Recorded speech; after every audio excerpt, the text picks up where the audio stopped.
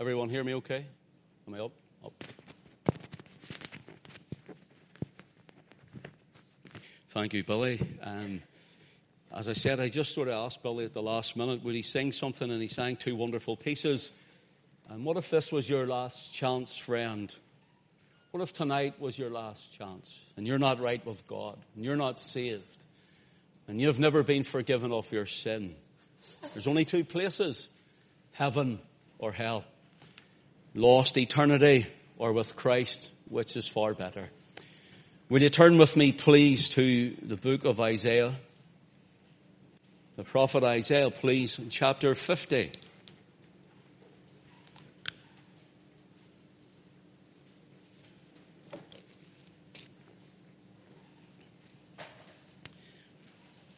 I had to take my jacket off. I was already sweating. Is anybody too warm? Yeah, could we maybe turn that down even?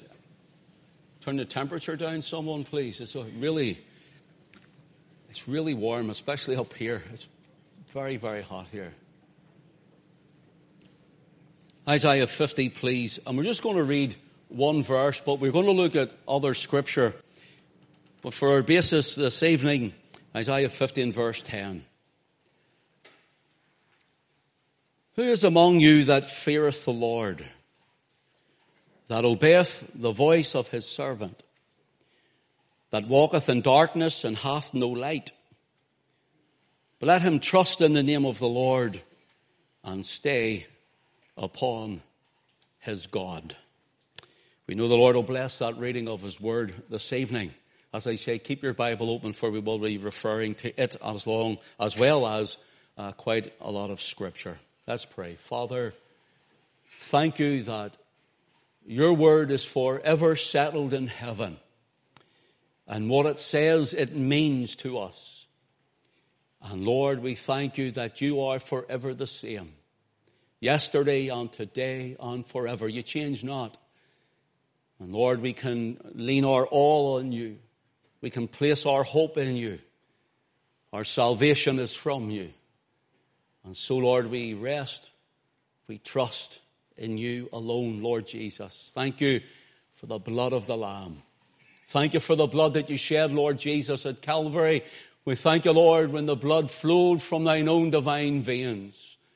Lord, it paid my debt in its fullness. You cried, it is finished, for all who would come under the fountain of blood would be washed from all of their sins. Father, we pray if there's one or some tonight who's here and, Lord, unsaved and not ready, even as Billy has sang the gospel in song, not ready for the kingdom to come, not ready for the Lord Jesus Christ, nor should they leave this scene of time and stand before thee. We pray, Lord, if there's one unsaved, that you would speak to their hearts tonight. May they see the urgency and the need of the hour and the days that we live in. And may they come to saving knowledge and saving faith in Christ alone. We love you because you first loved us. We thank you haven't left us bereft. You haven't left us alone. You haven't left us like orphans. But, oh God, you've come to us in the person of thy Spirit. And you live in our hearts and in our breast. You're in our minds and you're in our life. And we thank you. You keep us every day. Oh, we thank you for matchless, abounding, sovereign grace. And so, Lord, to that end, we ask you to settle our hearts and our minds and take away any opposing thought, any distractions from us, that we may focus on what you would have to say to each and every one of us. That Christ would be glorified and lifted up and exalted. And his name alone would be high and magnified in this place tonight. We ask it for Jesus' name's sake and for his glory. Amen. The Lord Jesus Christ, if you don't know this chapter especially, we think of Isaiah chapter 53, and it's the prophet under the foot of the cross. For he was wounded for our transgressions, he was bruised for our iniquities. The chastisement of our peace was upon him. With his stripes we are healed. All we like sheep have gone astray. We have turned every one to his own way, and the Lord hath laid on him the iniquity of us all. The prophet under the foot of the cross around 750 years before the event even happened, prophesied and told of the coming Christ. But you know, in our chapter, in chapter 50, the Lord Jesus Christ and his suffering, especially the night on which he was betrayed, is so strongly placed in the prophetic order here. We'll look at it, God willing, in a moment.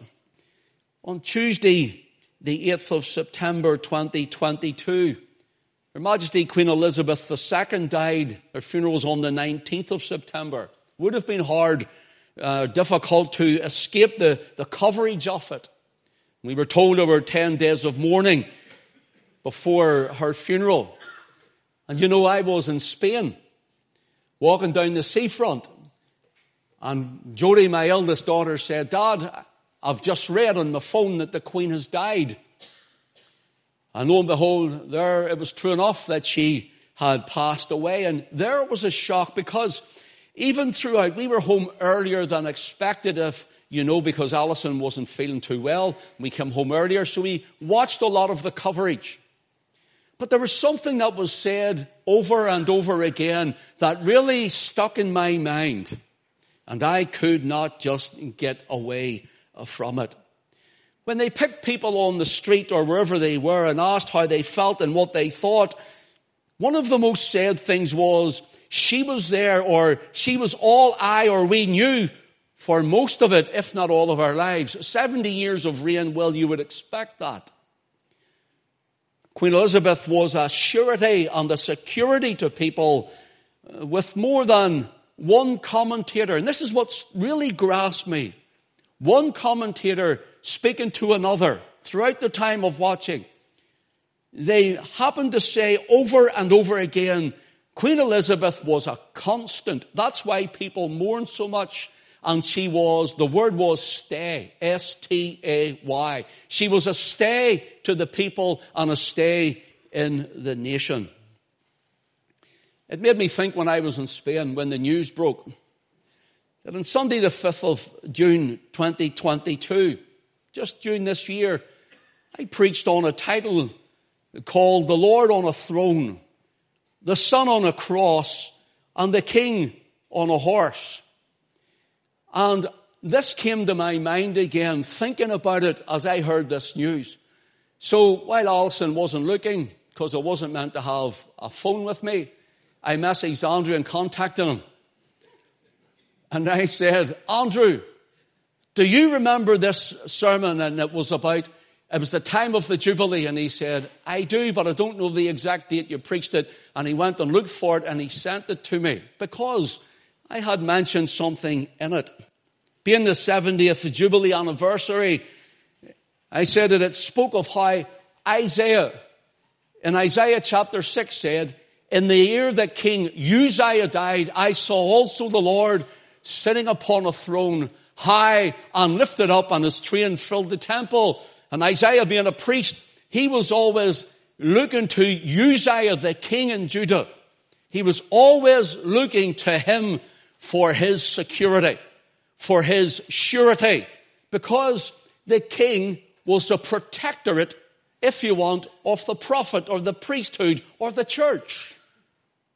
And that's what should have really happened the whole way throughout our years. The government should be a protectorate in law, from divine law, a protectorate to street preachers, a protectorate to churches, that they have no say in how we worship.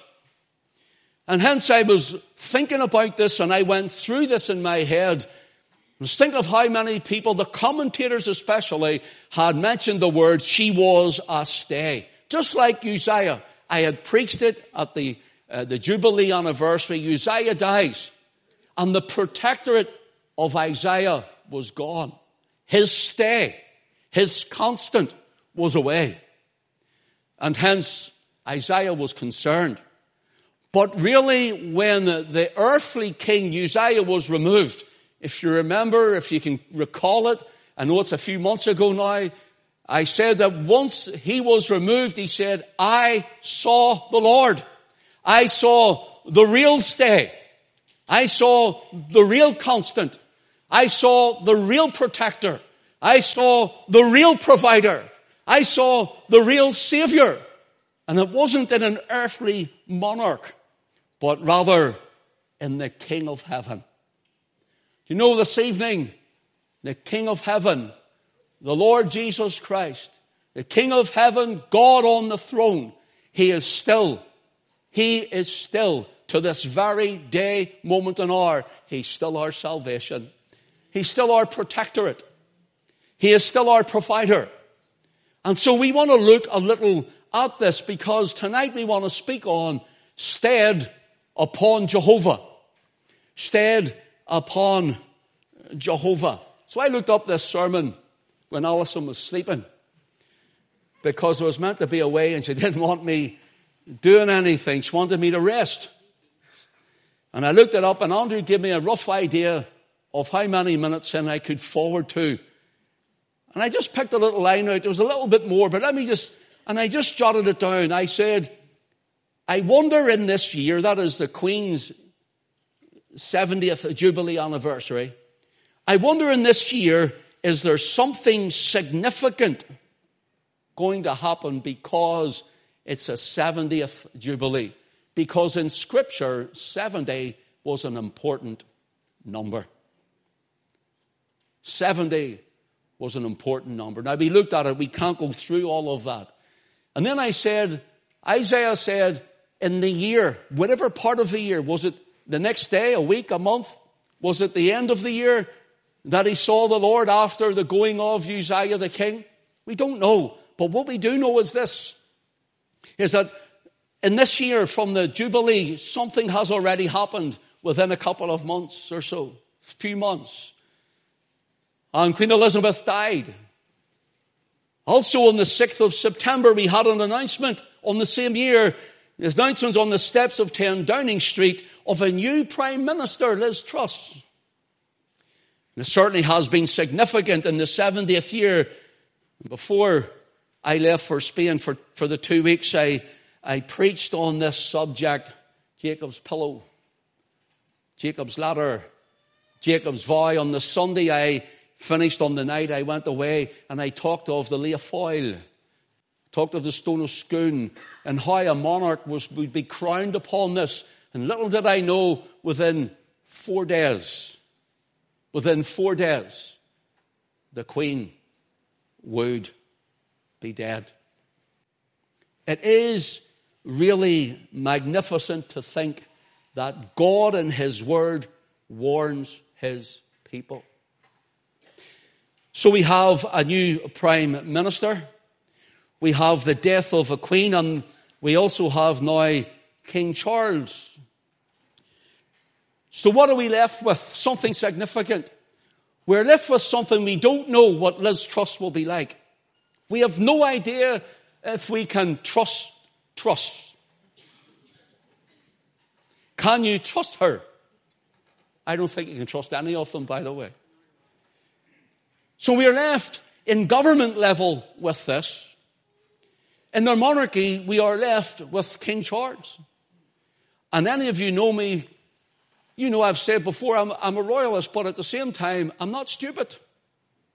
He's a globalist. He's a globalist.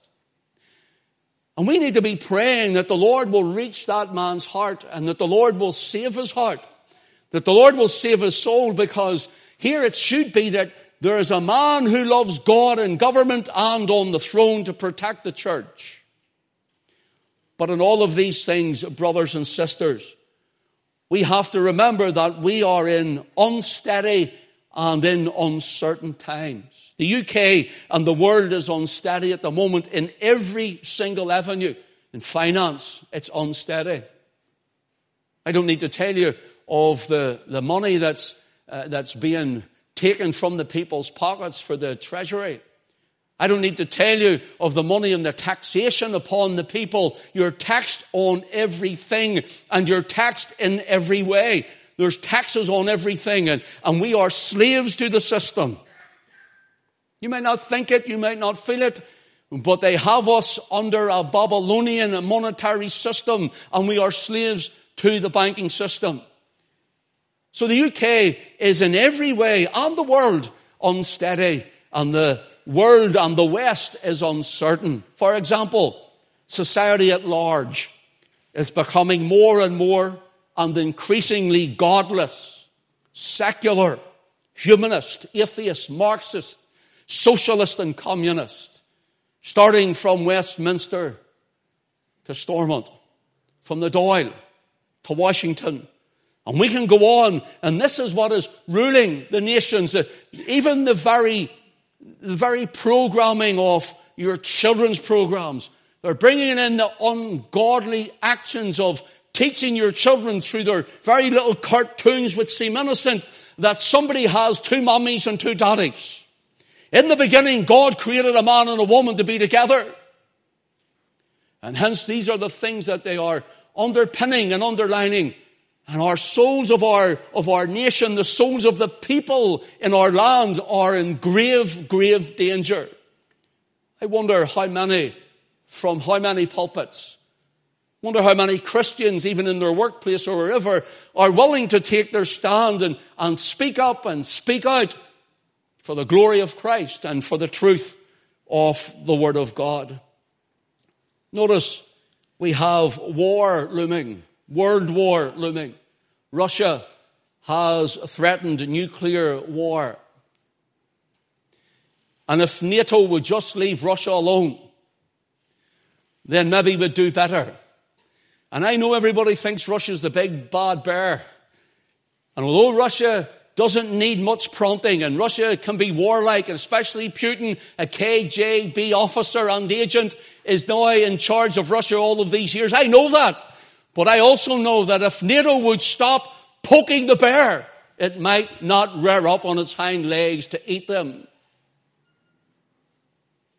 The Ukrainian people are suffering for it. Talk of war among them.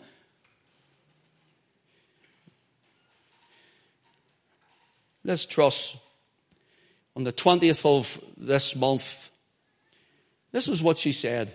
You ready? This is a woman in government. This is a woman leading the country now. This is the woman who's your prime minister, and we're meant to trust Truss. She said, higher energy bills are worth paying for our security. Higher energy bills are worth paying for our security. You mean, Miss Truss, higher energy bills are worth paying for our security like 9/11 was, and sending all the soldiers to unjust wars in Afghanistan, where thousands of people died? Thousands of Afghanis died? Or is it like the war that was sent before, where they went into Iraq after weapons of mass destruction and they found none? That sort of security, because this is what they tell us to focus in.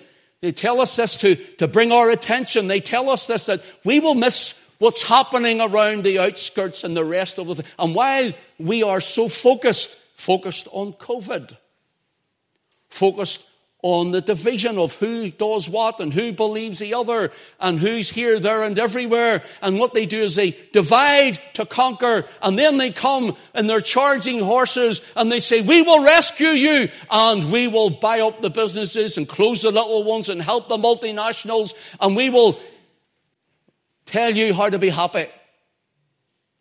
We will give you a little of what you need when you need it, and we will soon be running your bank account because we'll know what you're doing. Now, I'm just running you past this because this is what they're doing. And we're all fixed and we're all focused, and everything else is happening in behind it. So like 9/11, Miss Truss, so all our energy bills, now let's be honest, every one of us are looking at the price of oil, aren't we? We got our oil just before it went up again. It was great. We got about £200 cheaper. I'm not telling you where I live in case you're saving it. Come and get it off me. But isn't that the truth? You see, our eyes are fixed, our eyes are focused on all these earthly matters and all these wicked vices. And that's what they want us to do. Then to bring us into despair, to depression, into anxiety, where the people can't heat themselves as heat or eat. And that's all these buzzwords that they come off with. And so what they do is they're doing all of this, and behind it is the spirit of wickedness.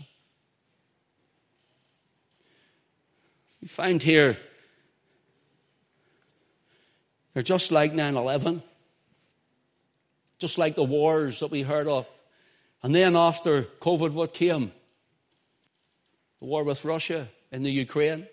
All focused. It dies down again, doesn't it? But it's still going on apparently.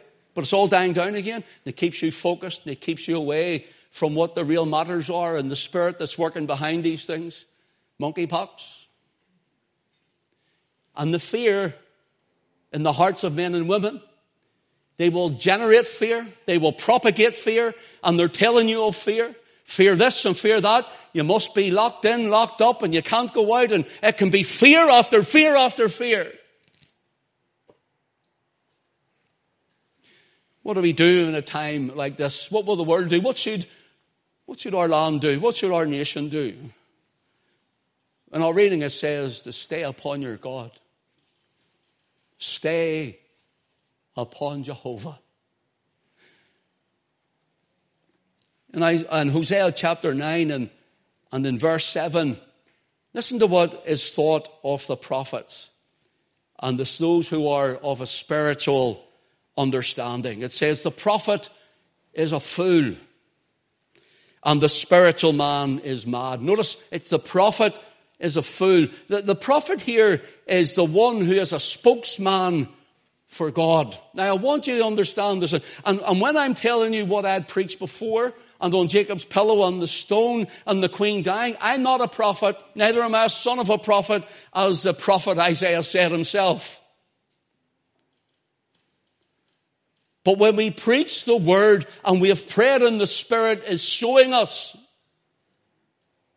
we don't know the day nor the hour, but God speaks before it happens. Now take note. The prophet is one who is a spokesman for God. One who brings God's word to the people. Where are the prophets in 2022? The men who brings God's word to the people. The men who will speak even if they're going to be slandered after it. Where are the preachers of the gospel and the preachers of the word of God? And I'm not talking about the simple gospel message because that's vital. We need it. So I'm saying nothing against it. I'm talking about those who will seek the Lord and know and understand the times in which we're living in, and by the Holy Spirit being shown the things that are happening in our land and in our nation, and being unafraid to speak up and unashamed of Christ and His word. Today it's more, well, we'll have a little meeting and we'll just let you all go home happy. We'll pump up your tires and you'll not be challenged. You won't be informed. And, you know, we're all like mushrooms. Mushrooms are kept in the dark and they're growing on manure, aren't they? We worship in a mushroom house here, don't we? But we're not kept in the dark. And we're not growing on manure either. The reason I'm saying all of this is because it's vital to what is happening in the chapter, because God is saying to Israel, and He's saying to you and to me, He's saying to the United Kingdom and Ireland, He's saying to America and Canada, and we could go on. And what He is saying, He's saying you need to stay upon Jehovah. To keep your eyes on Him. Keep your heart in tune with Him. The prophet is a fool. It means one who despises wisdom and becomes very quarrelsome over things. And the spiritual man, the man of the ruach, of the wind of God, or the Spirit of God, is mad. You know what the word mad is? The word shaka. And it means the man or the woman. Listen, you go, now I'm not talking about you being so hyper-spiritual. You go floating around the place and you try to start prophesying over people and all this sort of stuff, and it's all just nonsense and there's nothing in it. I'm not talking about that. I'm not talking about the cheese sandwiches. You've had too many of them and you've had so many dreams that they all must be true. Heard a woman prophesy, brackets, one night. She says, oh, I've seen a handkerchief blown across a field. And what? That was it. And what? We need to stick to truth. We need to stick to Scripture. We need to stick to the Word of God. We need to stay upon Jehovah. Notice here, if you or I go to try to witness and take our stand, You be prepared. And this is what scares people. And people might say, you shouldn't tell the people this because they'll not do it then. Well, that's between you and God. It's my job to tell you. It's your job to do it or not. They'll say the spiritual man, the spiritual woman, those who love Christ and His Word, they are a fool. And it gives the idea to rave through insanity. He's a nut job, that man. He's insane. See that man in CET, and listen, I get it like that anyway, so I'm used to it. He's nuts. I'm not nuts, brothers and sisters. I know who my Lord is. And I know that I'm in tune with Him. Without a stay was what people said, without a constant. And we can, even in our lives, if you've had an old grandparent or you've had one of your parents, and you always think they're going to live forever, don't you? But you know they won't, but you always think they'll live forever. And there was the same even with the Queen. People thought, well, she'll live forever. And nationally, people were just thrown into chaos. This can't happen, yet she's a woman. She's a human being. Without a stay, without a constant, a nation, a society, an assembly of church believers, a person, an individual is unsure and unsteady and insecure. And so they are vulnerable from attack, listen, from without, and they are vulnerable from attack within. And that's what's wrong with the church. The attack came from without to within, and then the attack came from within and separated and divided everyone. And do you know what the New World Order's motto is? Out of chaos, order. They cause chaos. They cause chaos.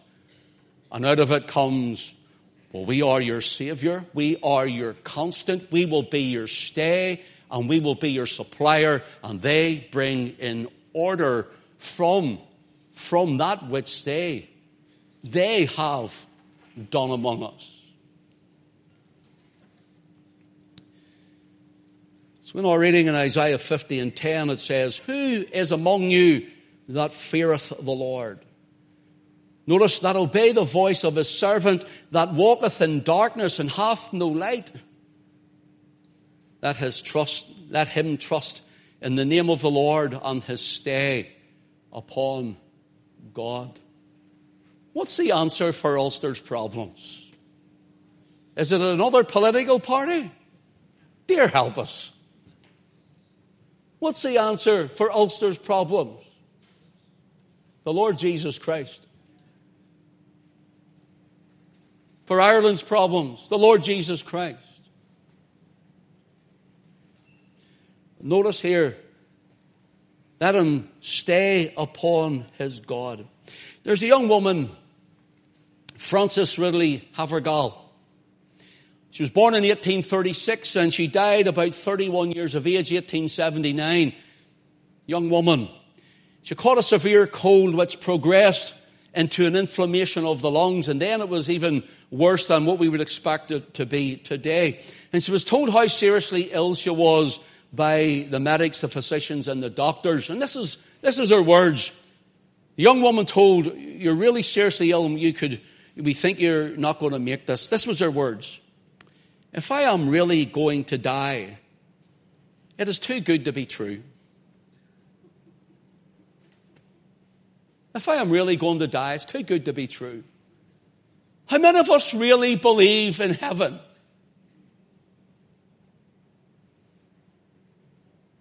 How many of us really, honestly, truly believe in the kingdom of God, the glory of Christ? How many of us really believe in heaven?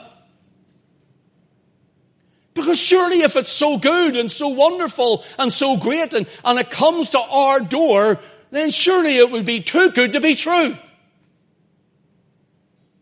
you get where I'm coming from? You know what I'm saying?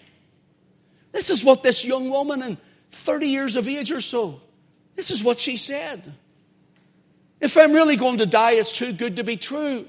Now listen, Frances Havergal survived the illness.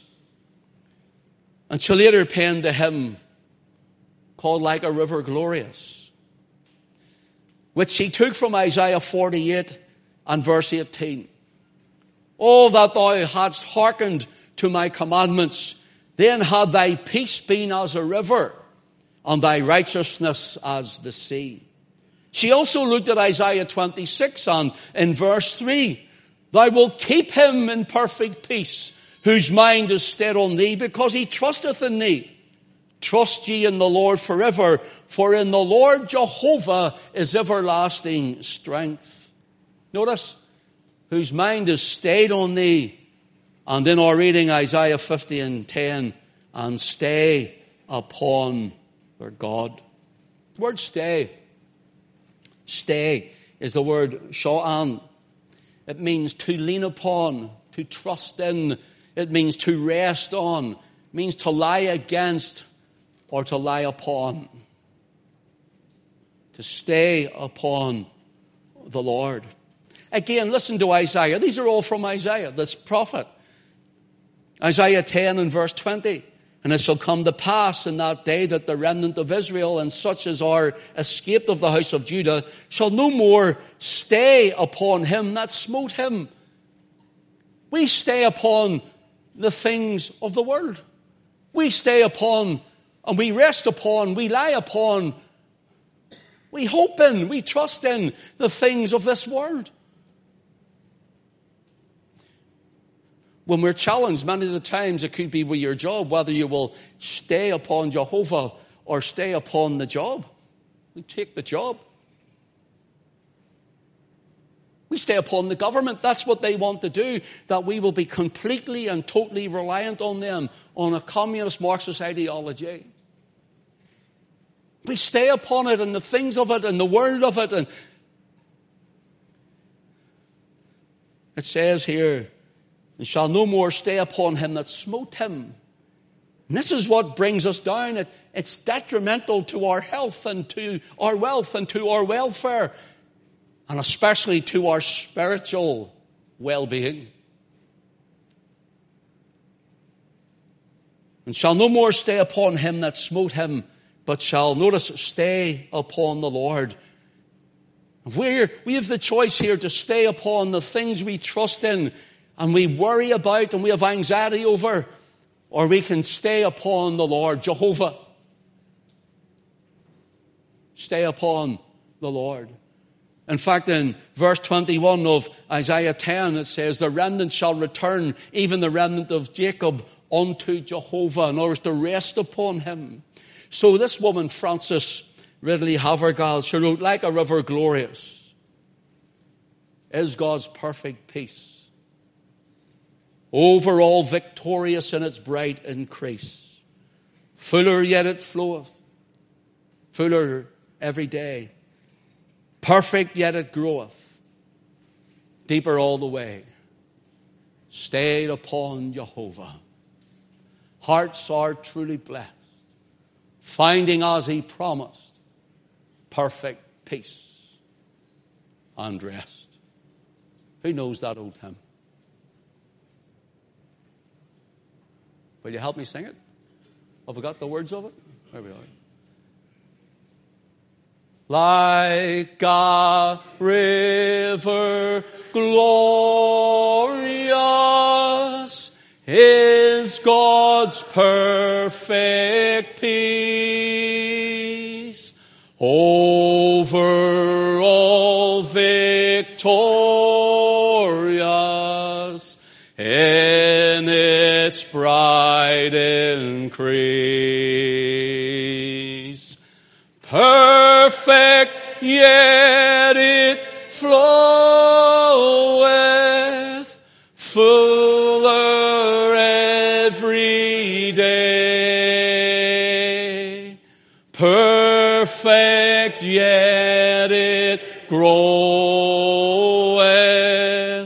deeper all the way. Stayed upon Jehovah, hearts are fully blessed,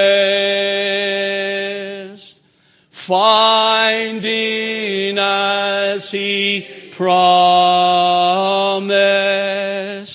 perfect Let's sing just the chorus again.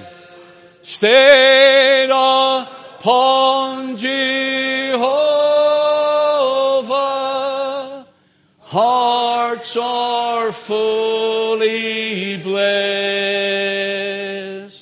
finding as He promised, perfect peace. Come on, sing it one more time. Sing it loud. Sing. Hallelujah. We love you, Lord. Hearts are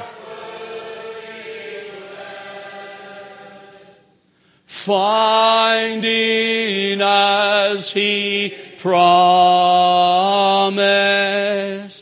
perfect peace and rest. You know, excuse me for using this young woman so much tonight. I don't usually do this, but listen to what she said. In perplexities, we cannot tell what to do. When we cannot understand what is going on around us, let us be calmed and steadied and made patient by the thought that what is hidden from us is not hidden from Him. And brothers and sisters and friends, tonight, there's a lot of things going on in our land, in our nation, among the governments, not only the British government, but the Irish government and all the governments of the world. There's things going on behind closed doors, secret things that are happening, skullduggery and evil and wickedness and plans and purposes are going on. And it might be hidden from you and it might be hidden from me, but it's not hidden from Him. And the thing is, maybe your heart is dark and your heart is hidden from me. Your heart is hidden from all other people and you're not saved, and we don't know your heart, but your heart's not hidden from Him, from the Lord. Isaiah 50 speaks of Israel's Messiah, our Lord Jesus Christ, coming. And this chapter speaks of His ability to save. In verse 1, He's reminded that the house of Israel had gone, the northern kingdom, and He asks, where is the bill of your mother's divorcement, whom I have put away? He says, I divorced them, but to the southern kingdom of Judah, He's saying, you're not divorced yet. You're still in your land. You've still got your king. This is when Uzziah was going to die, or had died, pardon me. I want you to see what He says unto them, what He says to you, and the I to the United Kingdom. See what He says to our people. Our people have fallen into great wickedness. Do you know those who call themselves, I put it in a bracket, Protestant? Do you know those who call themselves Protestant? I'm putting that purposefully into a bracket because they know nothing of biblical Protestantism. They know nothing about being saved. They know nothing about the glories of Christ. They have heard it in schools and Sunday schools, and they've maybe been to churches and they've been to youth meetings and children's meetings, most of them for all their childhood and even growing up, and they're like burnt over hardened ground. But the Roman Catholic community, there's many of them getting saved. We have some here among our crowd here tonight, our congregation, saved by the grace of God, just like you were and just like I was. Notice this. He says in verse 1, behold, for your iniquities have you sold yourselves, especially Ulster, especially the people of Ulster who has heard the gospel, who's sat at their mother's or their grandmother's knee, who's had prayers over them, who's been to these sort of meetings, who's heard the gospel preached, who knows a Christian, whether it's in work or in school or university or growing up in the streets, a Christian family who's maybe witnessed to them over and over again. And the Lord says, behold, for your iniquities you've sold yourself. You should know better, Israel. And for your transgressions is your mother put away. He's saying, do you not realize the things I've done to Israel, the northern kingdom? He's warning them. He's putting out a warning. He's trying to get Judah to waken up. And he's saying to Judah, look what happened to the northern kingdom. Look what happened to Israel. Will you not take warning? I'm trying to, all of this to run up to these words that we're saying tonight. Friend, would you waken up if you're not saved? Would you waken up and hear? Would you waken up and see what's going on in our land, in our nation? Would you waken up and see how close it is to the coming of the Lord? For our people are a stiff-necked and a hard-hearted people. Wherefore, when I came, there was no man. When I called, there was none to answer. You tell me, as the people that we once even knew, maybe even went to Sunday school with, and you're saved by grace, brothers and sisters, that you know the power, the changing power of Christ and the washing of the blood by faith in your life. You know it. And those who you were around and those who you sat with and went to school with or wherever it was you were with, you see them and they hate the things of Christ and they hate the things of God. We have been privileged in this land. We have been privileged in Ulster. We are such a privileged people that the Lord has placed this book into our hands. That the Lord had placed men throughout the pulpits across this land, this little spot in Europe, for years upon years upon years, to thunder out the unsearchable riches of Christ and the glories of our God, and to warn the nation and the people of that which had happened before is coming to our land. And we laughed at it, we scorned it. And look now what's happening in our land. The wickedness in the streets. The vile debauchery. The aborting of the children, which was never in Northern Ireland. The murder of the innocent. You see, when you can release terrorists from all persuasion, terrorists who slayed people with innocent blood, and let them go free, and put them in government, then it's nothing to slay the innocent in the womb. And that's the way our nation has went. And that which is good is now bad, and that which is bad is now good, and that which is light is dark, and dark is light.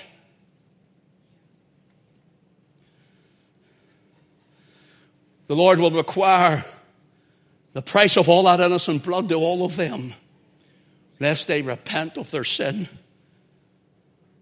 and plead for mercy.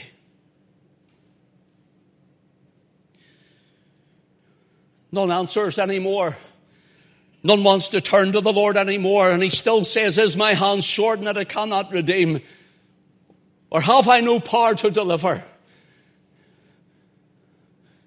This God we serve, this fairy in the sky they call him, this invisible friend that we Christians believe in, they say, this one who does not exist, and a bunch of goat herders put together a book over 1,500 years, and it's all coming to pass, yet it was uninspired because it's just a bunch of goat herders who wrote it all together. That's what they think in Ulster, evangelical Ulster.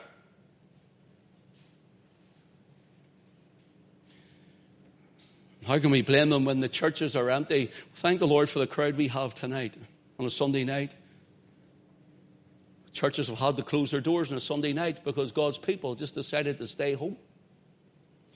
And some of God's people decided to stay home because the churches closed their doors. Both ways.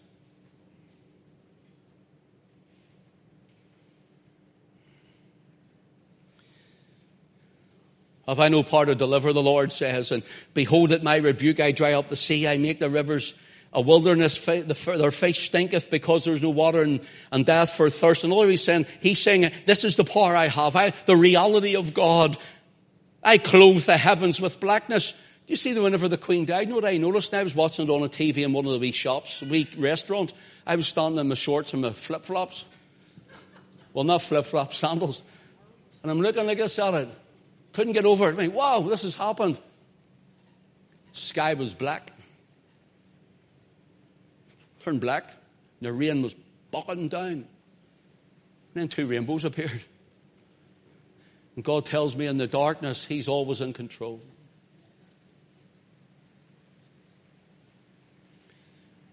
Listen to what He says in verse 4. The Lord God hath given me the tongue of the learned, that I should know how to speak a word in season to him that is weary. He wakeneth morning by morning. He wakeneth mine ear to hear as the learned. What the prophet's saying? I'm hearing from God for the people. I'm hearing from God. I'm searching what the other prophets have spoken. I'm searching the scriptures to see whether if those things be so. And because I see them, the Lord, I'm in tune with God. He's speaking to me and He's telling me what's happening in Israel.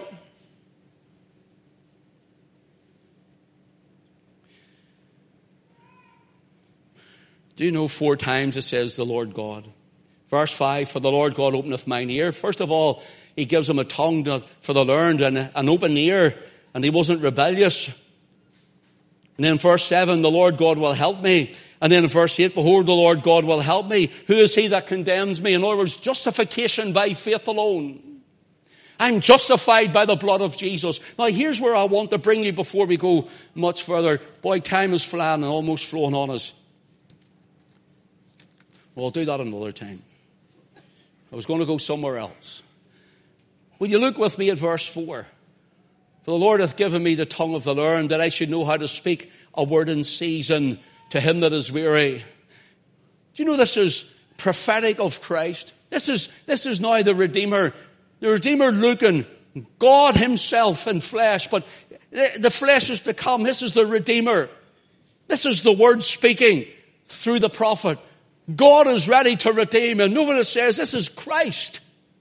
And when He comes in the flesh, this is prophetic of Him. When He comes in the flesh, John 7:46 says, never man spake like this man. That's what they said when they went to arrest Him. They wanted to know, well, why did you not arrest Him and bring Him to me? And they were listening to the words of Christ. He had the tongue of the learned. In other words, the Father opened His mouth and gave Him a tongue that He would speak the things of the Father. And this is what they said, never man spake like this man. Here's Christ all through this. In Matthew 7 and verse 29 it says, for He taught them as one having authority and not as the scribes. The tongue of the learned. In verse 5, the Lord God hath opened mine ear, and I was not rebellious, neither turned away back. Notice what the Lord Jesus says in John chapter 5 and verse 30. I can do nothing of mine own self. I can do of mine own self nothing. As I hear, I judge. And my judgment is just, because I seek not mine own will, but the will of the Father which has sent me. What does it say in verse 5? For the Lord God hath opened His ears. In other words, He came God in flesh, very God of very God. He was man of very man. Here He is, the eternal one, stepping into time. And He's saying, as a man I do nothing, but I hear my Father. He's opened my ears. He's given me the tongue to teach and to preach and to speak, but He's opened my ears that I will hear Him and what He has to say.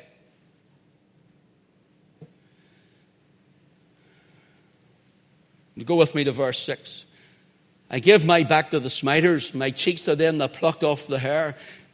I hid not my face from shame and spitting. I take note of this verse because we are told that they did spit in His face in Matthew 26 and verse 67. The Lord Jesus, they did spit in His face and buffeted Him, and others smote Him with the palms of their hands. Now take note, let's just settle down for a moment. They bring Him. And the lovely Christ is there before them. The impeccable Son. The spotless Lamb. Who did no sin, who knew not sin, was yet without sin. holy, harmless, and undefiled, separate from sinners. Pardon me for being crude.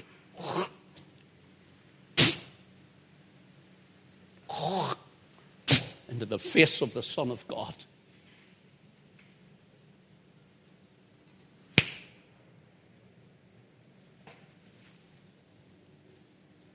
Into the face. To the face of Christ.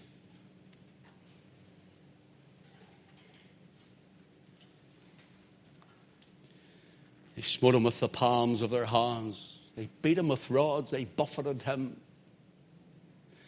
Matthew 27 and verse 26 says, and when Pilate released Barabbas unto them, the Jews, and when he had scourged or whipped Jesus, he delivered him to be crucified.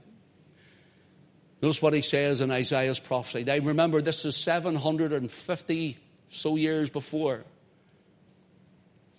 I gave my back. I gave my back. I gave my back to the smiters. They whipped me. And the prophet is saying, and the prophet is even going through trial, and the spirit of prophecy is testifying of Jesus.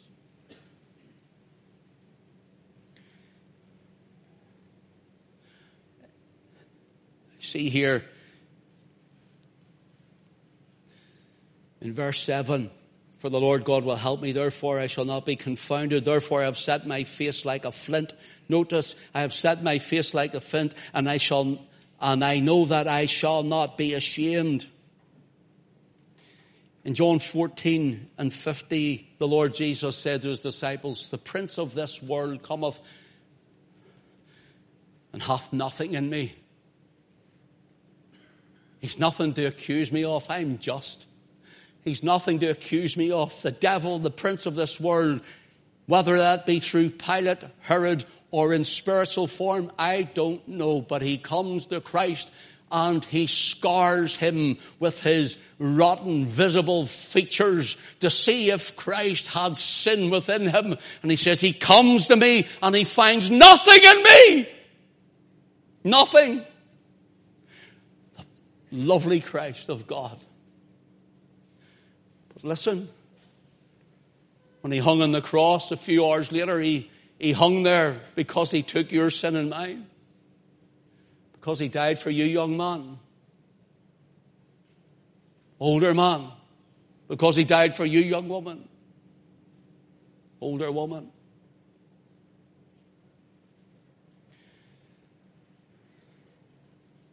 In Luke chapter 9 and verse 51 it says, and when it came to pass, when the time was come that he should be received up, he steadfastly set his face to go to Jerusalem. Notice what it says. I set my face like a flint in verse 7 of our reading, of our chapter. Jesus set his face as though he was going to Jerusalem. And one of the translations means he steeled. It was like steel. His features went like steel. There's no moving him, no changing him. He steeled himself. He steeled his face. I'm going to Jerusalem. But you're going to die. They're going to take you. They're going to manhandle you. They're going to beat you. They're going to bludgeon you. They're going to bloody you. And they're going to crucify you after they've whipped you. And he steeled his face. He set his face as a flint to go to Jerusalem to die for me. To die for you. To die for you. He done it for you. To die for you, that you might be forgiven of your sins, that you might be saved by grace through faith in him, that you might be in the heaven that we spoke about earlier, that Billy sang around about. Are you wanting to go to heaven, friend? Then you must go by the blood of the Lamb, by the way of the cross, trusting in Christ alone. I must close this. Thank you for your attention.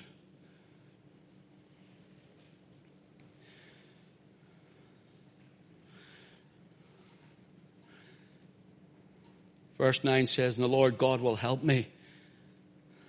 Do you know, after he died, Acts 13, in verse 30 says that he was in the tomb, but God raised him from the dead.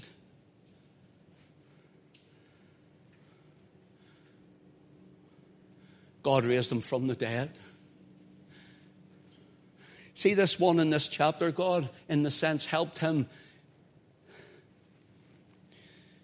when he says, Father, take this cup from me. Nevertheless, not my will, but thy will be done. The Father helped him.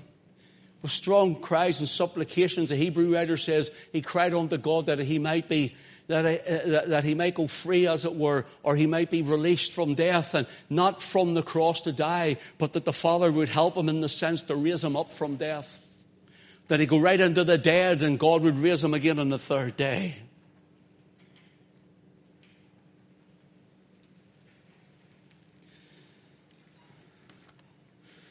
Let me finish with this, will you? Ezekiel, please. 33. Here's what I'm trying to do. Not only tonight, but through my ministry, but here's what I'm trying to do tonight.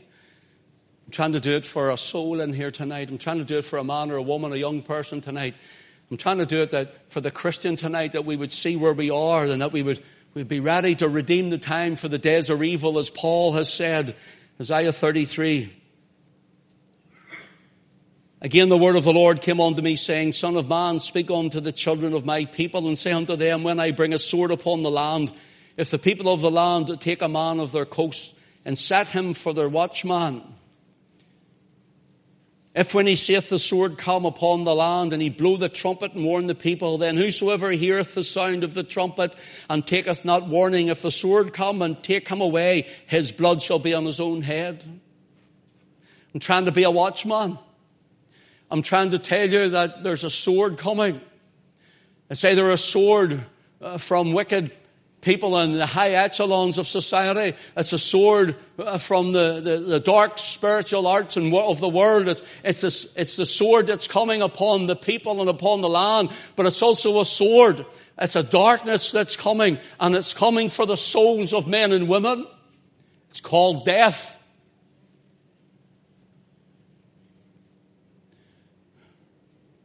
Just like a queen died at an old age, so someone can die at a young age. And I'm warning you to get right with God. I'm warning us that something is coming, something is brewing in the air, something is happening, and people are putting their trust and their stay upon everything else.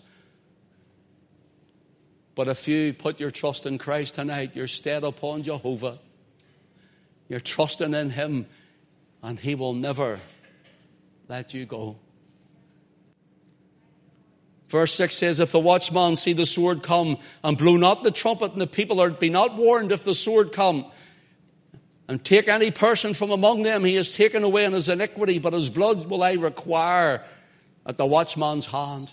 In other words, if I don't warn you, and there's ministers, there's men in pulpits across the land, many are just pulpiteers, prophets for profit. Many aren't shepherds at all, but they are wolves in sheep's clothing. They will not tell the people. They will not warn the land. They will not tell the nation what is coming upon the land, nor the people to repent and turn to God again and trust in Christ, to be stayed upon Jehovah. And the young people are dying before us. Our young people are being programmed that they don't need God and he doesn't exist. But yet one day you'll stand before him, young man. One day, lady, you'll stand before him. And it's my job as a watchman to tell you and to tell Ulster and Ireland and the people of our nation and whoever else will hear that you must be born again. Must be right before God, for Christ is coming. If you're not ready whether Christ comes or calls, then you're in trouble, my friend, forever. So thou, son of man, I have set thee a watchman unto the house of Israel. Therefore thou shalt hear the word at my mouth and warn them from me. That's what that says.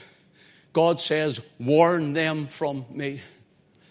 I know you'll go to a church and there'll be nice black walls and the lights will be down low and be a nice ambience with smoke machines and different coloured lights swirling round sometimes, and and they play some fun and games, and it's really, they do all sorts of things to attract the crowd, and to do I know all of this is happening in different various shapes and sizes and forms across the land, and there's a little thought given, maybe 10 minutes here or 10 minutes there, or they'll sit with a satay upon the stage and have a cup of tea or a cup of coffee or a glass of water where they just talk casually to the people that they might go home and they won't be fell out with the preacher. Well, listen, preacher, if the people aren't even either annoyed at their sin or annoyed at you, there's something wrong. Because this gospel offends. This gospel offends the flesh and the dead heart of sinners. This gospel offends the men and women of our land.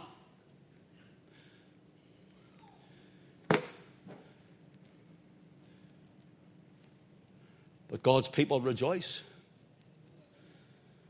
because they're saved and they're ready. Are you saved tonight? Are you ready? He's coming. Who believes he's coming?